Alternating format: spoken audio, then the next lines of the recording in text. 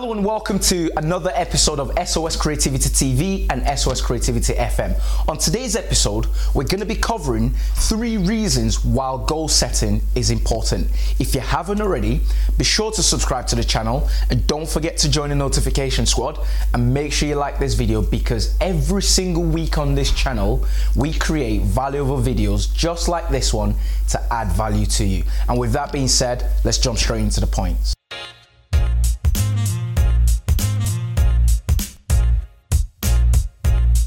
The first point we're going to be looking at today is goals give you focus. Let me explain what that means a little bit.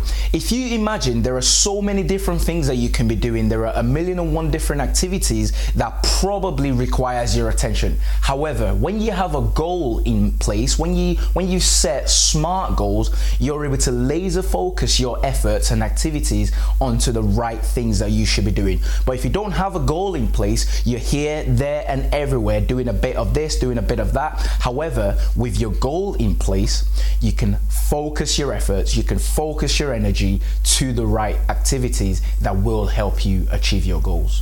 The second point we're going to be looking at is goals help you measure progress. So let me expand on that a little bit. If you've set a goal and you have a deadline, it's a SMART goals, you can use that as a benchmark to review where you're currently standing today in terms of, right, how far am I, how close am I, what do I need to do to help me get there?